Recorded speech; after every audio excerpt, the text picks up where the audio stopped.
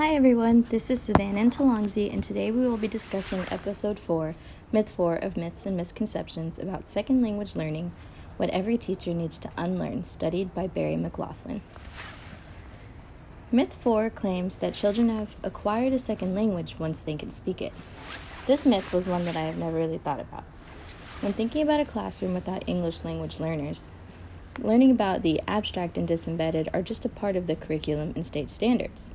The English language proficiency standards also hold ESL students to a standard, though it is hard to think about the idea that the children who are in ESL classes are too often neglected when it comes to these standards. People see the goal as just trying to quickly get the children to learn English, oftentimes leaving behind the specifics of the standards. This is quite the negative impact when we start to look at how it affects the students later on in life. It takes students much longer to master cognitive language skills than to master oral communicative skills. So the two are most definitely not the same when it comes to evaluation. This is why teachers need to be incredibly careful when handling children who are acquiring a second language. Knowing the different parts of speech and many other grammatical terms is actually incredibly important and useful when it comes to carrying on and being successful in other parts of education and life in general. The process of teaching these grammatical aspects involves separating language from context in order to learn abstract meanings. So this concept needs to be utilized when teaching a second language. Many teachers have also been found exiting children from their programs too early, leaving behind communication skills as the basic leaving behind the support of their home language. This can be deemed harmful, even as far as inappropriate, to be exiting children from programs. This is especially because teachers will use oral communication skills as the basis of language assessment.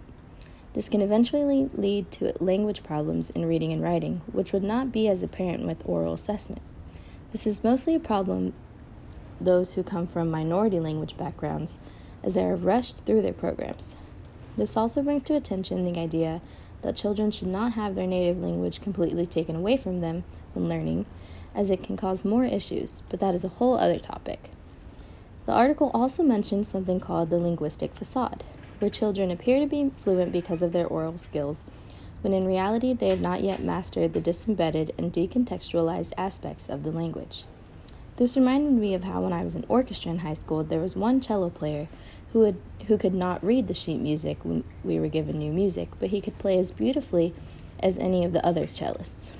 What he did was he would listen to everyone else play and learn the music by ear rather than by reading it. Anyone who did not know that this was his process that he went through would have no idea, but is actually quite detrimental sometimes. For instance, he would have no clue how to play the new music we got, and we would just have to wait and see if he would pick up on it. I found it useful to share this information, as music can also be considered a type of language that has its own stems as well. Thank you for listening to Episode 4, Myth 4 of Myths and Misconceptions about Second Language Learning, What Every Teacher Needs to Unlearn.